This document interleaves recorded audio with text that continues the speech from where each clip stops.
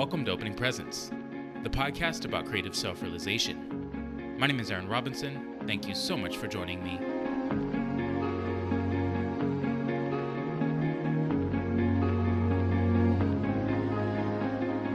In today's episode, I sit down with Jermaine Olinwa.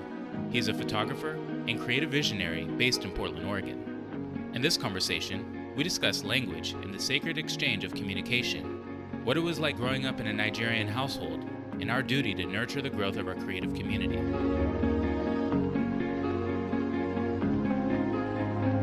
If you enjoy this episode, make sure to share it with a friend. Now, without further ado, welcome to Opening Presents.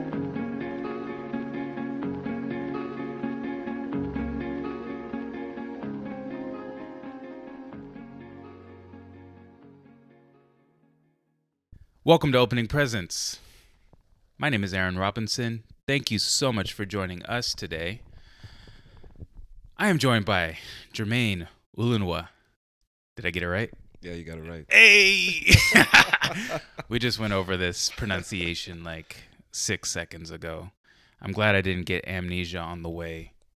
I'm glad you didn't either. You know, growing up, it's kind of funny when people ask, like, hey, how do you say your last name? I'd hear so many different things. You know, like Giannis Antetokounmpo? Yeah. Same thing. So people will look at it and they find it difficult to say. They'll be like, oh, it's a Olinawa. Or, yeah, they just butcher it. And I'm just, I'm looking at it. And, you know, I own the name. So it's kind of like, how did you get that wrong? It looks so easy to say. But now when I look at it, I'm just like, okay, well, you know, it's very uncommon. It's a foreign name.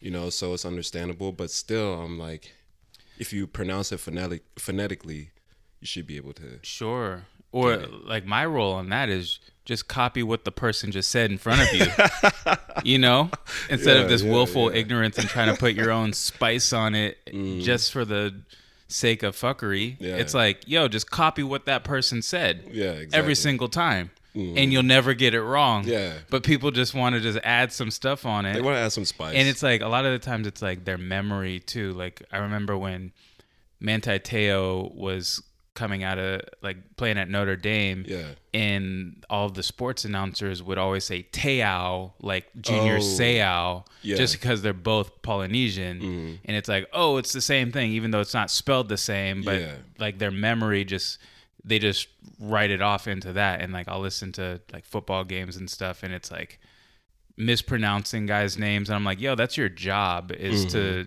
know these guys' names, and it's pretty obvious that you're butchering it. Yeah. And I think like if people took the time to actually, you know, find out, especially if you have a public office like that, being a sports announcer, I think it's your duty and your job to find out, like, hey, how do you pronounce this person's name? You know?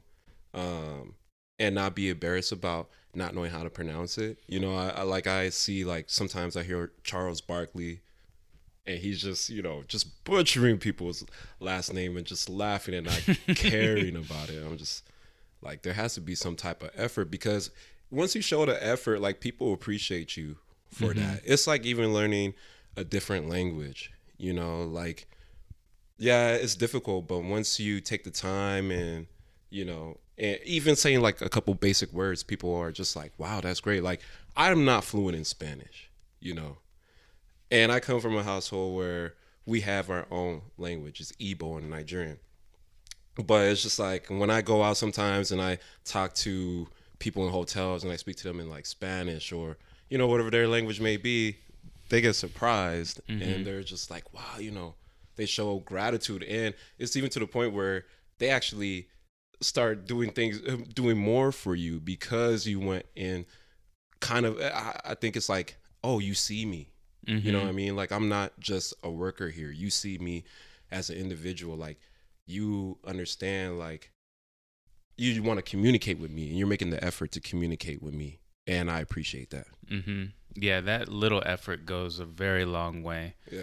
I went to high school and I took Spanish and that was my language. And then I did another like 3-4 years in college, and just how quickly like those skills atrophy if you don't use them. Because it's like, looking back now, I'm like, oh, I wish I just got a Spanish degree, a degree in Spanish, because it's like that's the one thing that's missing now when I go down to Mexico. I've been to Mexico like over the last like 3 years, like 3 or 4 times, and it's like it's very consistent being down there, and it's just like the vibrancy of the people. You can like see the soul in their eyes, and I'm like, it's a different energy.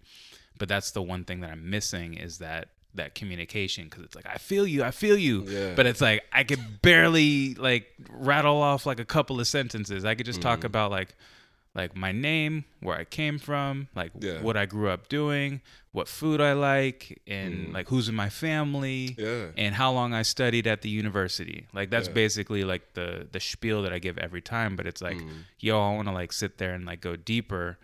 But yeah, like that's the one thing where it's like, yo, like think of, there's more Spanish speakers in the world than English speakers. Yeah, there is.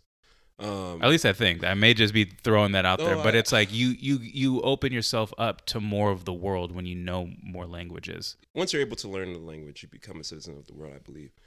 And just understanding and making that wholehearted effort to communicate with others, to making that connection, to also understand, you know, their background, their culture, and everything. I think in America, we lack that empathy with others when it comes to language. We make fun of people when they mispronounce things. You know, it's fun. Like it's fun to like, you know, oh, this person mispronounced water. Like I have friends from the South. Water. They'll say something like watermelon. You know what I mean? Like they can't say watermelon. Yeah.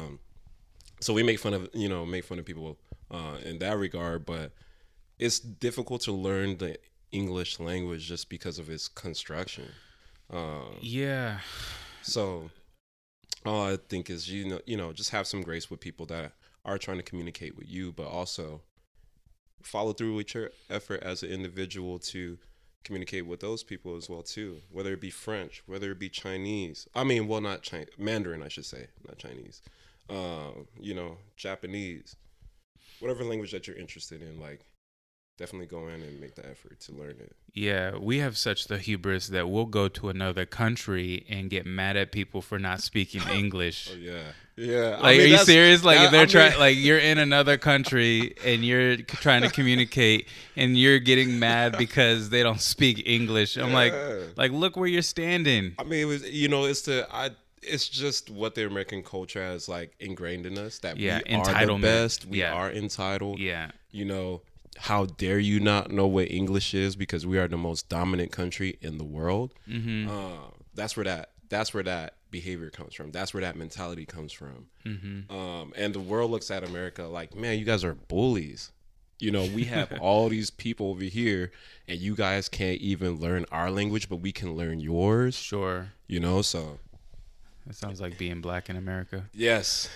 Being black in America. Yeah, I think along that same topic, it's like, I guess like I grew up in like this like California, and it's like surfer dude, but very like proper vernaculars and all that kind of shit. But like, did you get made fun of for having? I was the white boy. I was the fucking black dude that's the white boy. Of course, that's the whole like not black enough for the black kids, and obviously not white. So just like being in the middle of everything. And, but like as I've grown older, like I don't, like there would be like a point where I was like, oh, actually, like this is how this is pronounced, or like, or whatever, like listening to people speak, and it's like, oh, like ain't isn't a word, like that kind of bullshit.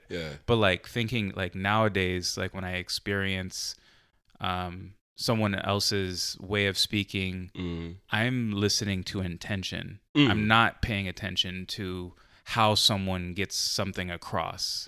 Like that's like the most like shallow thing, that's not even speaking to the thing that they're talking about, really. It's like, what is the intention behind this person speaking? Because they're just communicating how they grew up communicating, whether that's like mirroring their parents or their schooling or the environment.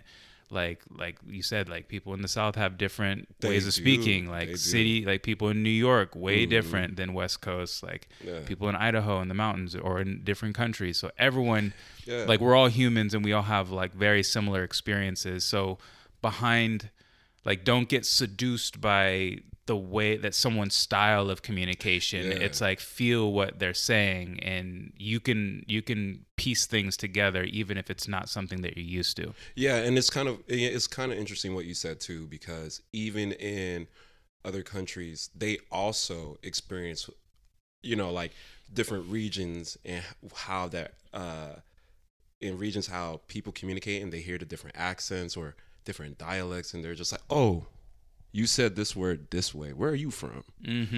So it's a conversation starter. It is a conversation starter. It's like, whoa, I've never, I've been experienced to this. This is my community, but I know you're outside of my community because of what you said and how you carry yourself, what you're wearing, the type of job that you do, and all the other types of people that you communicate and come in contact with. What's your story about? Let's communicate about that. Yeah. Well, speaking of what's your story, and let's communicate about that. I knew this question was coming up. What's it like growing up in a Nigerian household? Oh man. And kind of just get the breakdown of your family, because I'm acutely aware of like your very talented family and siblings and just doing a lot of eclectic things. But what was life like for you growing up and your siblings? Oh man, life for us growing up, I would say it's man, this is a tough question, Aaron. That's what we're here for. I would say it was the best. It's the best of worlds, because given what so my parents immigrated from Nigeria back in the 80s, and they came here in pursuit of education and a better life for us down the road. And so growing up in a Nigerian household, you have to make sure, like even before you're born, you have to make sure that you are excellent. Like they will ingrain excellence in you. They demand excellence out of you. Everything you do, the way that you brush your teeth, the way that you wash your clothes, the way that you wash your dishes, everything has to be spot on. You cannot have an error. And if you do, they will remind you every single day, and they let you know like, hey, this is what I expect, because you think it's tough here. Wait till you get outside. When you get outside, it's even harder. You have to work 2 times harder than everybody else in this room, because your name means something. Your name is great. So having to like live up, it's kind of like the Jackson 5s. You see how like Joe Jackson was like on Jermaine and Michael and Tito and all his other brothers and his sisters to a lesser degree. It was like that, but 2 times. We didn't get whipped as much, but it's just like, it was told every day, like, you need to do this because this is going to be beneficial to you in the future. And I think growing up in that house is what has led to the greatness that you've witnessed yourself between my family. Like I have a dope brother. His name is Fillmore. Great photographer, great creative director, just killing it right now. And then I have 2 other brothers named Beloved and Delight that are currently making a video game called Kaizen Creed, which to me is mind-blowing. Wild. I feel like that game is going to change the world.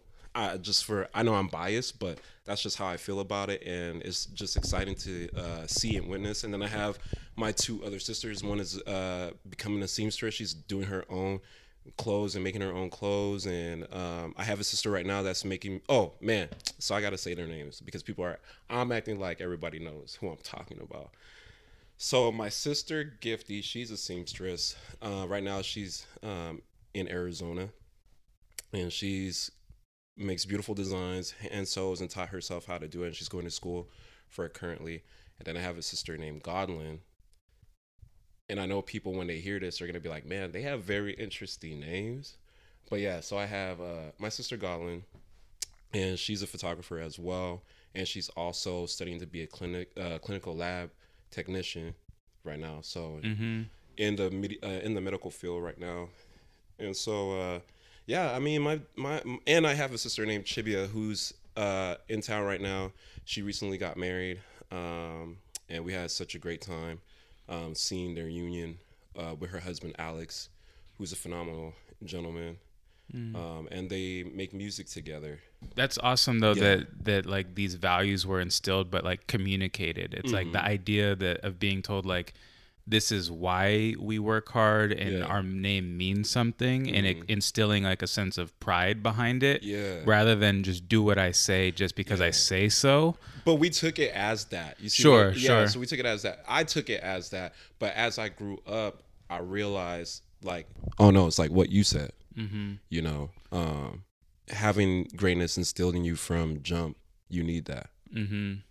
Someone that believes in you all the time. Yeah, dude, like that, the idea, I don't have any memory of like my father like sitting down and be like, so Aaron, this is what the Robinson name means, and this is why we do X, Y, and Z, and let me like teach you how to like to shave or like this is what sex is. Like I didn't get the talk. I didn't get the talk either. Okay, so so we all figured it out on our own. We all figured it out on our own. Especially being the oldest out of 10 kids. Like 10. Yeah, 10. Damn, did you mention all of the kids? I saw you caught one. You're like, oh, I forgot. Yeah, I forgot. Went to the wedding and everything. You know, so yeah, being the oldest out of 10, like you have to do a lot of self-discovery yourself. Sure. I remember one time I tried to ask my dad about a subject along those lines. He just like completely ignored me. I feel like in his head he's like, why is this foolish boy asking me this question right now? You know, so I just feel I don't know where that stems from. I just think it's probably something that isn't of importance to them, even though it's a very important subject. But I just don't feel like parents of that generation are very comfortable or being open about talking about those type of subjects because of the degree of integrity that they have. Like your mind should be completely spotless, like your room, you know. So I think that's where that stems from, and it's just I've never had that conversation, so I had to figure everything out, and it's hard to do and learn things by yourself without that kind of guidance. That was gonna be like the follow-up, because like being like the oldest out of 10, it's like you get to walk through every single door without any reference point, and like your younger brothers, like they see you, they watch you. It's just like, oh, like you get to kick through the door and then like get back the message of like, oh yeah, that's what that door happens, but walk through it yourself just so you know what the experience is. But then to not have, like, I just have a younger brother, but it's like we're 2 years apart and we're like completely like different personalities, but I don't feel like it was like an isolated experience, because he was like close enough. And it's like for your experience, I think there's a whole different context and connotation when it comes to being an American citizen and instilling these values, but then like you walking through this culture alone. Yes. I can only have empathy for that experience. It's tough. Like I felt so, like part of my life I felt like 2 or sometimes 3 different people. You know, like you have, once you step out of American culture, that's American culture, but once you come back to your house, like you're living Nigerian culture. So it was flipping between both was hard, because there were things like what my American friends would do. They'd be like, oh yeah, I want to go over to Jimmy's and play video games, where I'd be like, hey mom, can I go over to Jimmy's house and play? She'd be like, no. Or my dad would say no. All the fun stuff that American kids wanted to do and got to do, it was like, no. You need to be in those books. You need to read, you know, like that's not for you, that's for them. You know, certain things apply to them and not us, in a sense. Where do you feel like those different versions of self like kind of became one person, or do you still feel like there's like the separateness? There still has I feel like there's that's a very interesting way to put that question, because it's like I'm living this life as myself, right?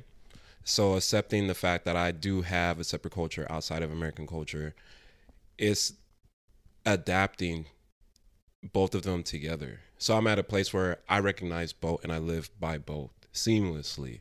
Now, when I was growing up, that was different because I didn't have the experience. I didn't know what was going on, and it was a challenge, like living a dual life, and I can't even explain what that is. But the experience is like wearing a mask and being like, oh yeah, we do all this, we do this things like hanging out or whatever, wearing name brands, adopting name brands. The type of food that we eat, the type of food that I would eat at home is different from what I would eat when I'm outside with friends. Mm-hmm.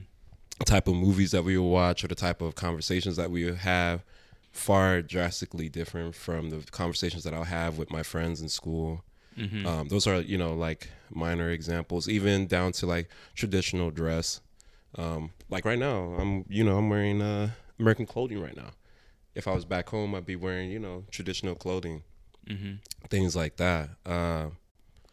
So, I mean, there's like certain nuances to culture and growing up, I would say. Sure. Was there, I'm sure, like in a lot of experiences, and mine included, like being lost in, I guess, like the more popular culture and just like establishing like friendships and stuff, navigating friendships, because I found myself like in a completely non-me pocket for most of my life. Like I was friends with people that it was like through proximity, through sports, and like our parents knew each other, but that was like the basis of like a lot of my friendships growing up, and it shaped me until I would say like until like I finally like moved to Portland at like 25, 26. Wow. Like there was never like a point where I was like, yeah, this is like I feel comfortable and confident in the relationships that I'm building and whatnot. But did you have that moment of like, oh, like I'm going way off into this area where it's like I'm not resonating with the people, and you had to like kind of take that self-inquiry and be like, oh, like let me like kind of take 2 steps back and discern what is truly me, like who is Jermaine?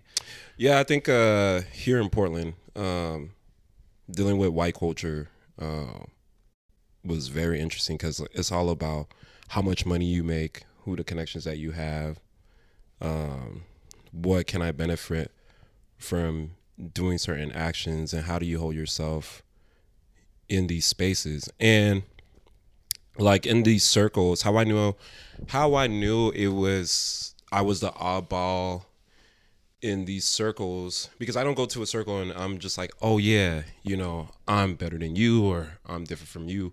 I go to these circles like, looking and just trying to be who I am in these group settings. But what I usually would get, especially when it comes to Africans and Black Americans, is like, oh, Jermaine, you're so easy to talk to.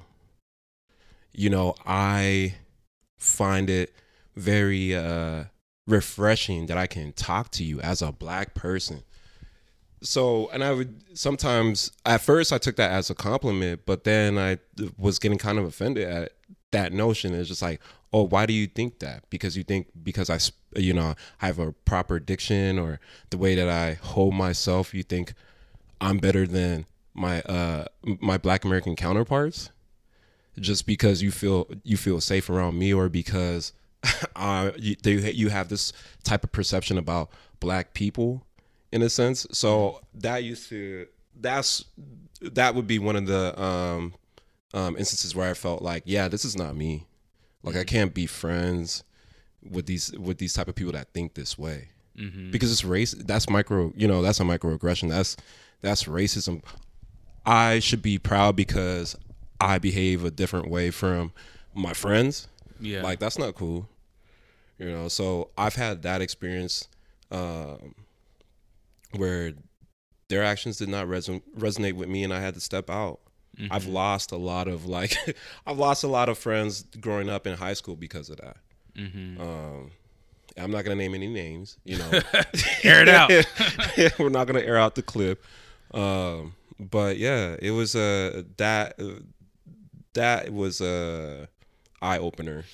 Just realizing where that comes from and understanding where that comes from. Yeah, and that it's like initiated when it's not even something that you're considering or thinking about. Exactly. And when people, whether it's consciously or unconsciously, it's a program that they're running, but it's like something that they've contemplated and that they've been thinking about this the whole time. And I'm like, what are we creating? What are we doing? How are we building? How are we connecting? And then we're going to take this segue and you're going to take us in this different direction that's like questioning like my worthiness within a landscape of your past experiences and your projections and how I break that mold in a sense. And it's like, what? Like what did you expect? Like, what did you expect of me? And it's like the fact that I shattered your expectation. I'm like, wow, you need to tell me. Wow, you're pretty intelligent for a black man. Yeah, it's like, and you need to tell me that. Like, you need to tell me, like, hey, like, you're actually, like, pretty good. Yeah, like, you're pretty cool. You're pretty good. Yeah, you're pretty good. Yeah, you're a good one. Like, you could be one of us. Yeah. You know, like. But no. But no. Like, don't get ahead of yourself. Yeah, like, that kind of, like, ignorant bullshit that we experience. Get it all the time. Sometimes I'll just be minding my business and we'll have a conversation, and for whatever reason that segue comes up. It's a pattern to the point sometimes where I don't even like to have small talk because of that fear of having that comparison all the time. Yeah, it's just like a lack of creativity. It's just like I think it's just like a limited palette. It's like you're only like when, I don't know, as like worldly like people, it's like, I'm going to grab like that like color way over there on the palette and I'm going to go way over there. And like, these are like broad strokes and experiences and living a rich, colorful life. Yeah. But then like in homogenized culture, white culture, Portland, it's like they've have like the same like primary colors and they didn't have the experience of mixing those colors to make new colors. Yeah. So they're literally just like working in isolation with these limited resources of experience and of diction.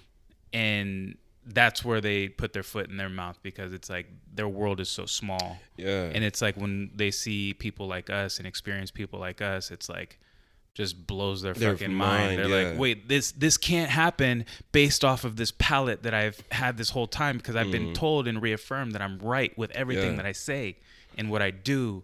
And it just doesn't compute. It doesn't add up. Like, how is this like miracle? How does this happen?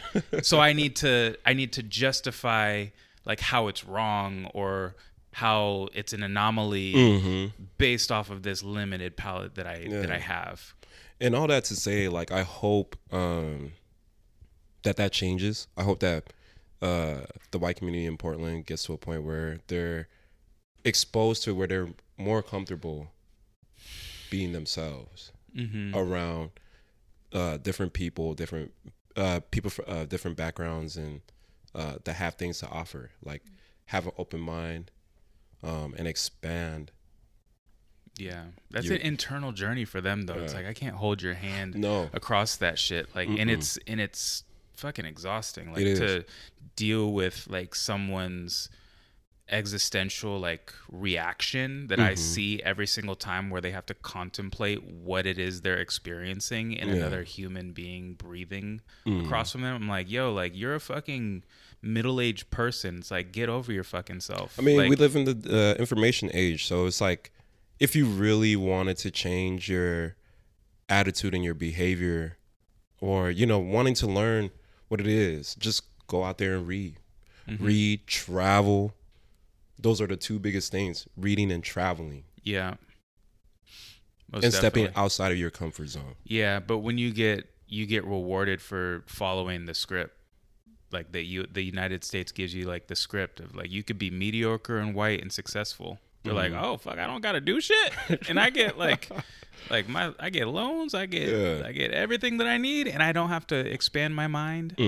You don't just sit here and be a normal, regular, boring, mediocre white person, and you get everything you want. I feel like with that, it's easier for them because it's just like, if I don't have to deal with that, and I don't have to step outside of my comfort zone. Like if I can be in my house all day, every day, and didn't have to leave, and I had everything that I needed, would I need to leave? So it's kind of like that same mentality. It's just like, yeah, I wouldn't. I'm just gonna stay right here in my castle with these walls, and I'll be chill. And even if I do step outside to get a breath of fresh air, there's going to be Jermaine outside of the door because you walked up to the wrong house.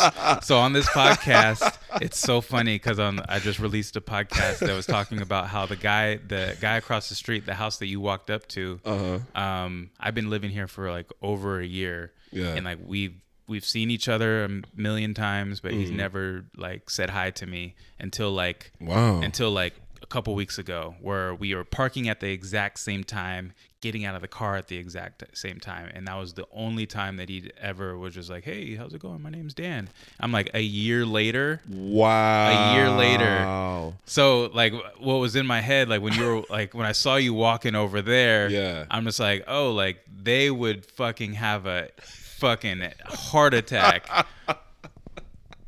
It's just like this.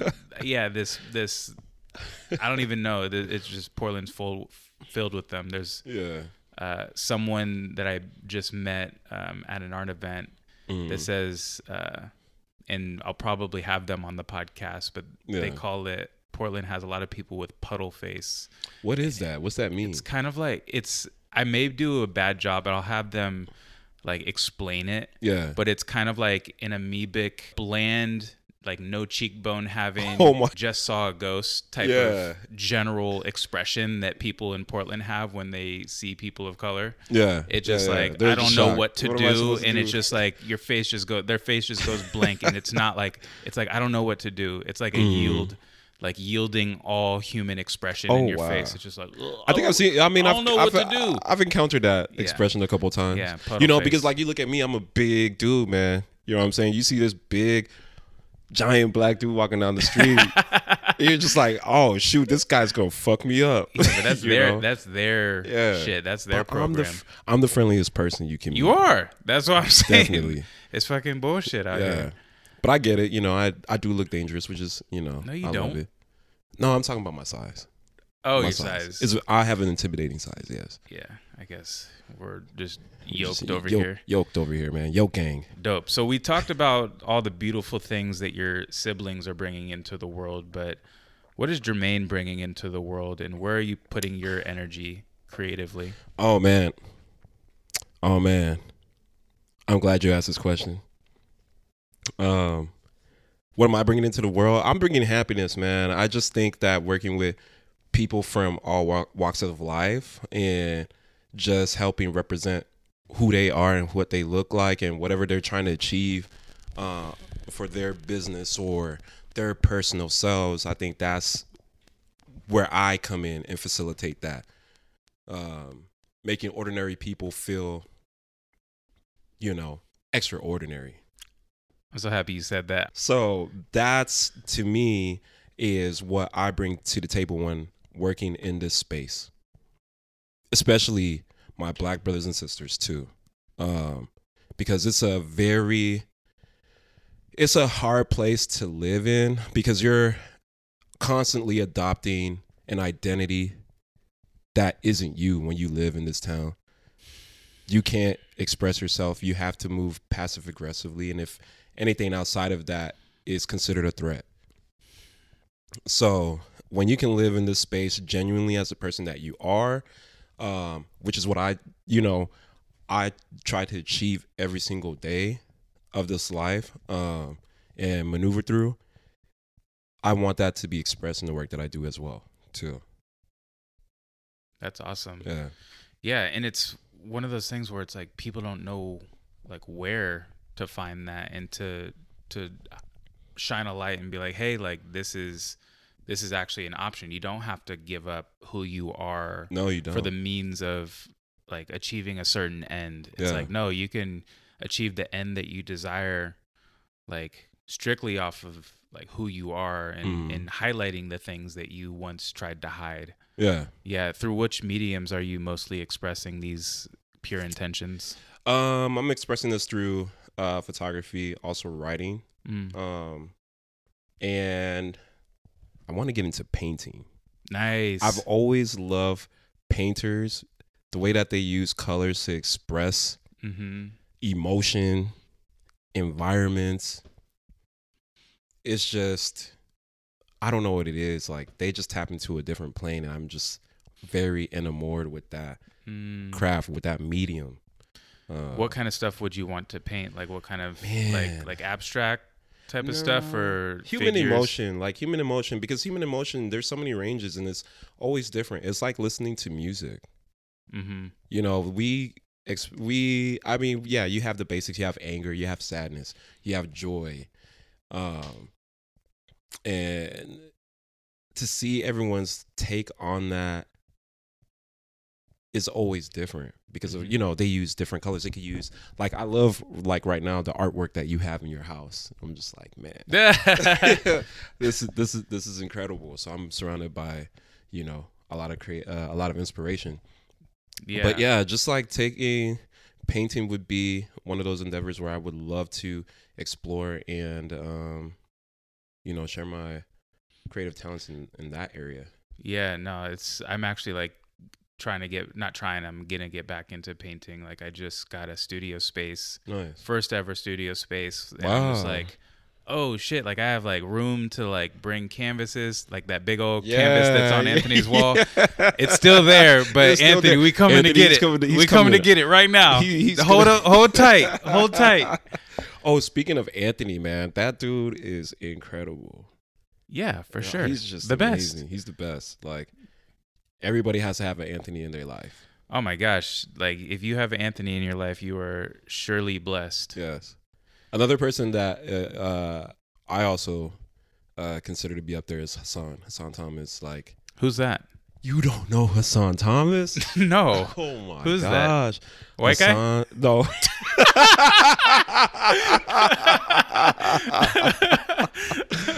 Hassan Thomas, man. Like, yo, when I say that I'm a fan of unicorns, that man is a unicorn. For sure. Most definitely. Yeah, he's taught me a lot of things. The conversations that we have are very robust. I've learned a lot from this man. Forever, you know. He's in my heart. Cherish that dude. Yeah, most definitely. Like, both of the gentlemen that you like expressed. Like, I remember just both of them being like anchors in my own life, in my own like settling into myself of being like, oh, like I don't have to like try to be like anybody else at these like big companies. Like, fuck them. Fuck those companies. Like, for real. Yeah. And like, mostly like a lot of the like just the open door policy that Anthony's had. Oh man. From the get go. Like, zero ego involved, any little idea. I'm like, oh, like I've been thinking about doing this photography thing. And he's like, all right, cool. Like, there's the equipment right over there. Just let me know what time you want to come over, and will help me in, like, he shot like my sobriety date photos. Like, I have a million examples, and there's the consistency of just showing up every single time. Yeah. Is something that I deeply, deeply cherish, and something that I wish to provide other people as well. They're both the exemplary example of what it means to be a person and be there for others and be a resource, you know, and not one to hoard it to yourself. Like, your knowledge, your time, wherever that may be, they've always made time for me. And I appreciate the both of them for that. Yeah. Shout out Hassan. Anthony. Shout out Anthony Taylor. Yeah, and congratulations to the Taylor family. Oh yeah. Congratulations. I didn't know that if that was like, you know, sometimes I gotta be careful what I say on air. No, it was on IG. Okay. Yeah. But we're gonna have like congratulations, little baby him. Boy. Yes. I mean, that I don't know if it's out yet. I'm gonna be an uncle again. Nice. Yeah. So I'm trying to figure out like what gift I want to get, and I want to get like, I want to do like a little bit later on, because it's like they grow so quick. But like there's the dude online. It's called Saya Collective, but he makes like, it's a black dude from the Bay. He makes like shoes. He has like his own shoe brand. Yeah. But he always like makes like little like baby shoes. Oh, and wow, stuff. cool. So I'm like, all right, let's get some. I gotta check let's this get some out. sneakers. You better plug their. You can plug them, right? I ordered actually just ordered some of those shoes. Nice. Like, but they take like 6 weeks to like or longer to get here because they have to get like made in the factory. Oh wow. But yeah, I'm probably gonna do like a video or something on that. Yeah, segue into shoes. Hey, I love shoes. Are you a shoe head though? Are you just like in the city? Head, man. You're like, I'm in the city where everybody is obsessed with shoes. I'm like, honestly, I don't give a shit about shoes. I don't care. Like I don't care. My philosophy with shoes is, does it fit my personal style? Yeah. You know what I mean? Like I also look for comfort now in shoes too, whereas before it was just like, oh yeah, I just like how cool that shoe looks. I'm gonna wear it. But now I'm like, now I don't even care. I don't care if it's a name brand shoe. You know, as long as the price provides comfortability for me, and it, you know, covers my feet, that's the essential thing. I'm cool with it. Like I love sneakers. I think they're dope, especially when they go out with your outfit. Sure. I think the problem with sneakers that I have is that like a lot of people have foregone the responsibility of formulating an actual personality.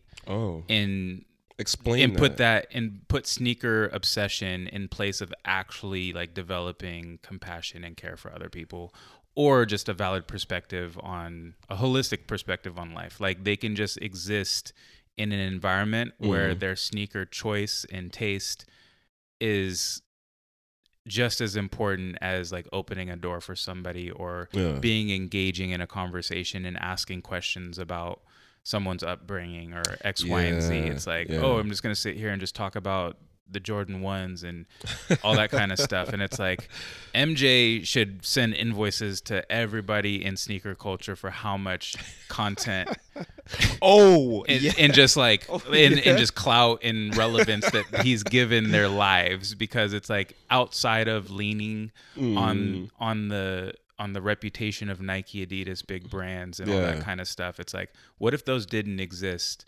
Like what pillar of influence would you rest on? And have you started building your own pillar of ideas and intention and energy, and what is your legacy outside of being referential to sneaker culture? Man, you know, that you took it to a whole different level. That's what like when you hang out with Hassan and shit, like that's the type of shit that comes up. Yeah. I would say my only beef with sneaker culture is the stupid resellers, man. That's it? That's it. Because like, again, I am not one to like obsess over like materialistic things. I just think that if you want to get a shoe, right? Like, say for example, like I'm not even wearing any cool sneakers right now. I'm just wearing some basic white Converse looking type sneakers, right? Cool. When I walk outside, people are gonna automatically think I'm wearing Converses, but they're not. It's the name brands don't matter to me. It's just like if there's a specific sneaker that I want. So like, say for example, like the Off-White AJ ones, right? Fire shoe, but does that $1,000 and $200 price tag really justify the price of that shoe? No, it's because the resellers are reselling it and making a killing off of those shoes.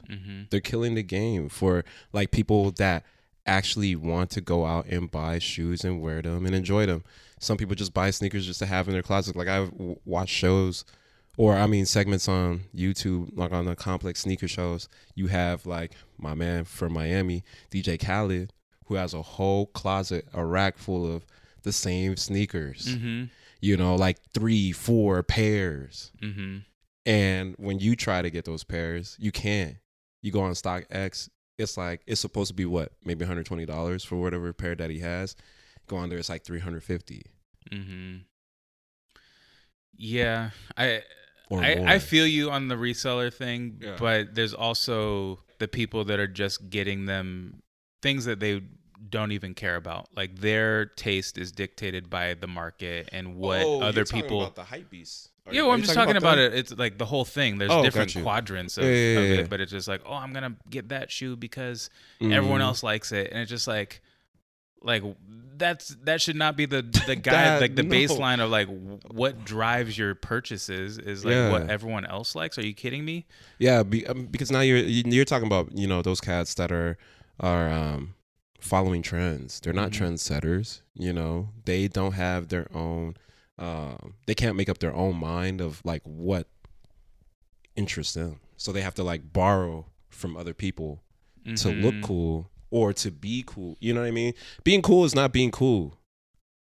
You can't I think being cool is like you don't have to force it. You follow the beat of your own drum. Mm-hmm. You stand outside by yourself. Mm-hmm. I can do that really well. I can do that so well. Yeah, I do that a lot because I do sometimes go here to here in different circles. Always I feel like always the one outside looking in some of the times in these groups. So it's just there's no point in trying to be cool. And I think those kids that are spending a lot of time trying to be cool waste a lot of time and money doing that. There's no point. Yeah. And that's all ego based. That's all ego driven. Yeah, but there's always like those experiences that bring you to your knees, and you're like, "Oh God, these shoes can't do anything to help me. I'm lost. Help me." That's the one. Like, hopefully that comes sooner than later. Yeah, that's what I pray for. I'm just like, just have it happen sooner. Don't have that shit like have your blinders on like until you're in your mid 40s or later, and then you finally take the red pill, and then you're like, oh fuck. But it's never too late to learn. No, it's not. It's definitely not. Never too late to learn. Yeah, we're always over here learning, but some of the lessons I wish I just got earlier. A lot sooner. I was trying to appease other people. My whole entire adolescence, I was like, how can I serve y'all without even considering how I can serve myself? But we're if we had the information that we know now back then. Yeah. You know what I needed? I needed some Nigerian parents. Yo, be careful what you wish for. Be careful what you wish for. But yeah, no, it's I would say being born with people that are advocates for you as an individual for the future, is really important. Can't stress that enough. And whatever the day might be when I become a parent, I hope that I am also a pillar. I don't even have to be a parent. It's also just people that are coming to my space. I hope that I can guide them the same way that I was guided through life. Yeah, I think that's our biggest opportunity to influence the lives of someone else in a positive way. It's what higher calling is there than that? It's life becomes very, very simple when you're of service. It's to others. Yeah, when you're of service to others, you're making an impact on the world, especially if it's a positive one. That's why I love the pay it forward. Even if I lent you money or whatever, don't even worry about that. There's going to be somebody else that's going to need you in that time. So when they need you, just pay that forward to them and let that be a cycle, and teach that principle. I think that creates a domino effect that's going to slowly change the world over time. Yeah. But you're going to pay me back though. Oh yeah. I know it could be in different ways, right? It doesn't necessarily have to be money. It could be whatever that's of value to you, or whatever meets your need, because it's we have needs that are outside of money, out of monetary things. So if there's a need that someone can fulfill and you need that, and they're able to fulfill it, and they're saying hey, I know you want to get me, I know you have the best intentions, but even in the event that you can't, but you're there for somebody else, please express that notion to them and let them continue to do that, to show that there's still some good in this world where it's filled with so much bad at the same time. Most definitely. Message. Yeah, I think it's establishing reciprocity. Yes. Just having an exchange, because it's like I think a lot of people were kind of like taught to be, at least myself, like taught to be like a martyr, just give so much of yourself and just like be of service to the extent, and they never like expect anything in return. But now it's just like there's like a vetting system of like, who do I allow into my life? And I think everyone needs to practice that discernment. Obviously it's like, oh, like follow like our hearts and our good intentions to be of service. Of course. Like, what a noble deed. But it's just but there needs to be boundaries at some point. There has to be boundaries, but we have boundaries, right? The crazy thing is that we create these artificial boundaries. What is even crazier is going to circle back to me going to the house. This conversation is talking about us being good neighbors to one another. You know what I mean?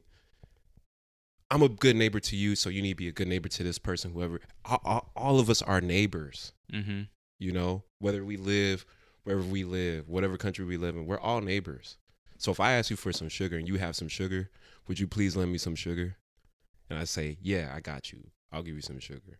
It just needs to be reciprocated that way too. You know, instead of us being like, man, I don't like that guy. Yeah. Because he parks funny. Yeah. I'm not gonna give him some sugar. Now he's a bad neighbor, you know. So it's just like, yeah, man, we just got to be better neighbors to one another. Damn. At the end of the day, is that the episode title? Hey, man, it neighbors, could be. Neighbors. What? That's pretty hard. I'll get some Rose Leone t-shirts, man. Yeah, I also want to step into that too, like fashion as well. Fashion, some more art direction, doing like short films and things like that. Creatively, so yeah, there's everything. Like there's no fucking limit. There's at no all. limit. I'm like, I wish I had more time, and I wish I had a few. I mean, I do have a few of me. Like I have people that I can. You got siblings. I got siblings. I have. You got 9 of them. I have siblings that can put help them to me work. With, you know. I know y'all are busy. Oh yeah, we will combine. We've talked about combining our talents together. It's going to happen. It's definitely going to happen. So it's just, you know, matter of time, matter of coming together, meeting of the minds. Yeah. Who knows what the future's gonna hold, man? Yeah. Honestly. I'm in that same, like, I'm kind of just like, I'm over like making things for social media, or just like even considering social media. I'm like, I'm similar to yourself. It's like, I want to paint. Like I just picked up an easel from my friend Lakiana's house. Like I got the easel. Shout out Lakiana. Yeah, shout out Lakiana. Got the easel. I brought 2 canvases over to the studio. Yeah. Like I need to pick up my paint from Ant's house. But it's like I'm about to like just do the thing rather than like sit back and just talk about it. And it's like having the things like ready and available, and like making things tangible as quickly as possible, instead of saying like, oh, I want to do this, I want to do that. I'm just like, all right, what's the first step? All right, like I need my damn paints, and I need I need all my things in one place. And then like, how do I cut the time to action? Like that's something that I'm like kind of obsessing about like lately, is just like the process. Yeah, the process, but just more just the doing. It's like, how can I implement? Because I could talk about like what kind of like commercial or concept I want to do, and what it looks like and whatnot, but it's like, all right, well, when are we shooting? What's the shoot date? Who's the crew? Like who's directing it? Who's producing it? Who are the actors in it? Like getting to that spot, or at least having the intention of like, these are the steps, and if I'm hung up on one step, I know that I have to finish that step to get to the next step, rather than sitting back and just like having these grand ideas and stuff like that.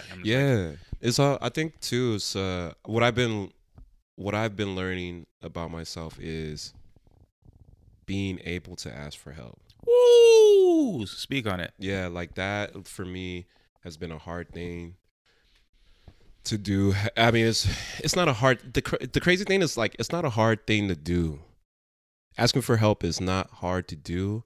I don't know what it is about my mind that for the past few years that I've been on this planet, why I always have to be self-sufficient, you know?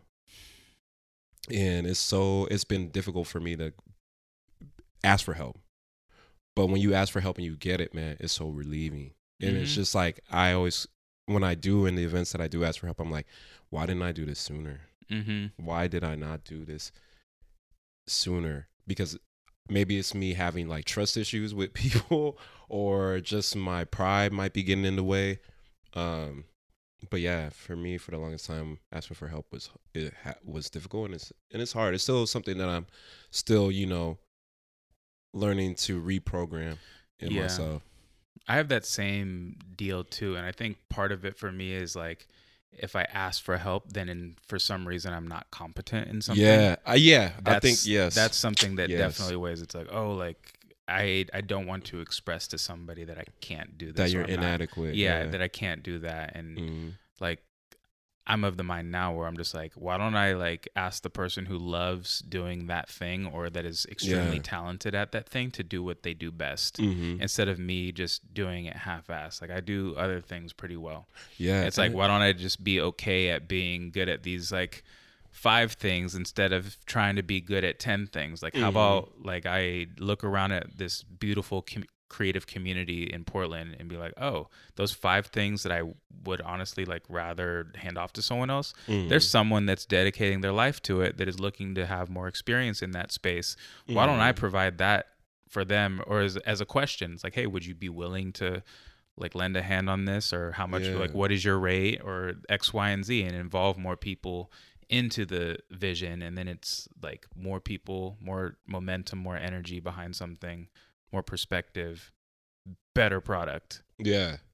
Every single time. Yeah, no, seriously. And I think, so when it comes to collaborating, I think that's beautiful. I always feel like if we had the equity, if we had the funds to actually like relax and do all the creative endeavors that we have in mind, I think the things that we would create would be beautiful. It's just, we don't have the resources, to help us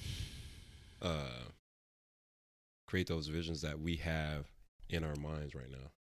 Yeah, but we do a damn good job with what we have. Yeah, like that's the thing. It's like what we create with what we have is like just next level shit. Yeah, and it's making the impossible possible.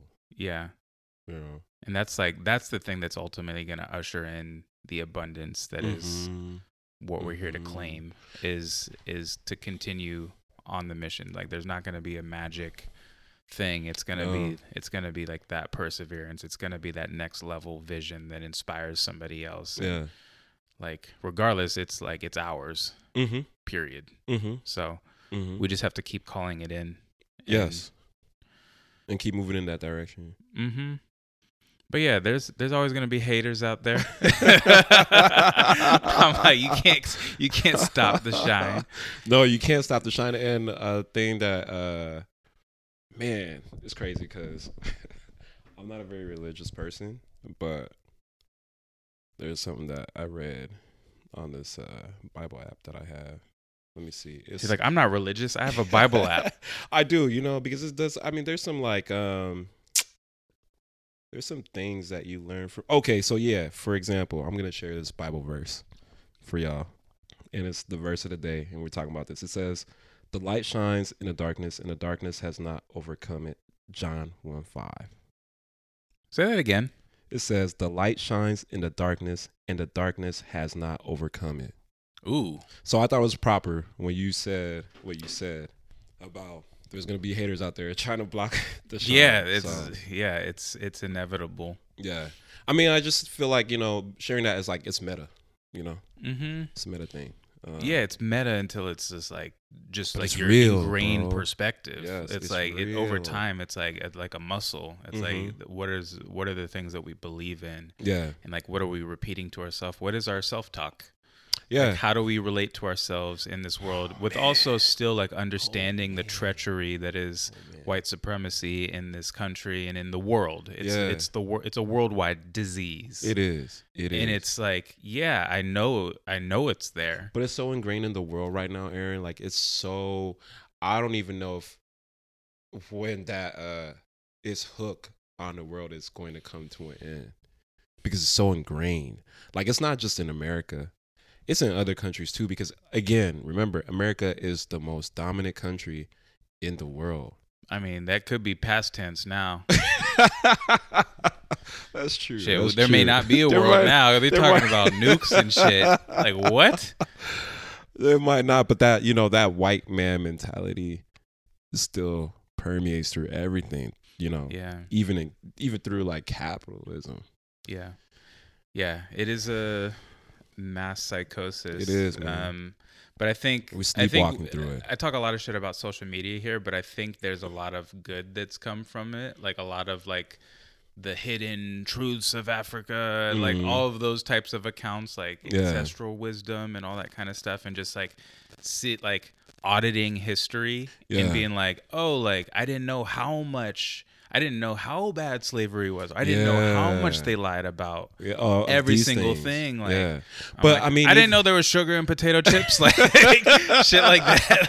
But like now it's like we like really have a lot of because now truth seekers that are out there. Information now is it's more accessible in real time, whereas before when we were growing up, we didn't have cell phones. We had landlines.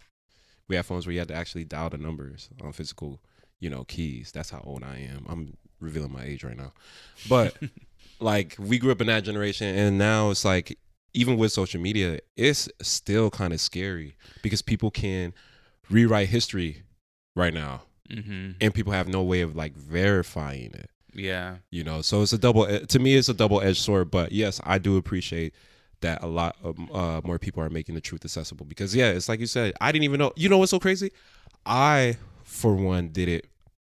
Man, I mean, it was like a couple years back, maybe like 8 years ago. I didn't know that actual Black Americans were actually here in America. You know what I mean? Like they actually lived here. Because everyone likes to say like, oh, they were like brought like every single, like there was not a black person in sight type of shit. Like it's just like, wait, what? No, that's not true. Like you see like how there were Black Native Americans here, so it's just like, whoa, there was Black indigenous people that used to live in America before Columbus came.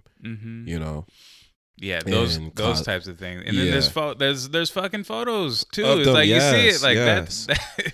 That ain't like pure Native American. That's African. That's African, yeah. And it's just American. The history, man. History is when one minority controls all of. Anyways, I'm not gonna get into that, but yeah. We're deconstructing it with every single conversation that we have, with every single like piece of art that we make, every smile, all that shit. Is there anything else you'd like to share with our beautiful listeners? I think if there's a party message that I have, just love yourself and know that you are worth every single cell in your body and that you are important. I've lost a lot of people to suicide, addiction, and some unfortunate events. Definitely take time to tell the people that you talk to that you love them, spend time with them, hold them, and also reconnect with people that you haven't had the pleasure to spend time with. We don't have a lot of time on this planet. It's very limited. Time is moving really, really fast. Time moves in waves. So whatever you can do, man, to spread positivity and love and light, do that. Because we don't, each fleeting moment passes us by every day. Do that. Do that. Do that. That. Do that. Well, thank you, Jermaine. Hey, thank you for having me, Aaron. It's been a pleasure. And thank you all for listening to Opening Presents.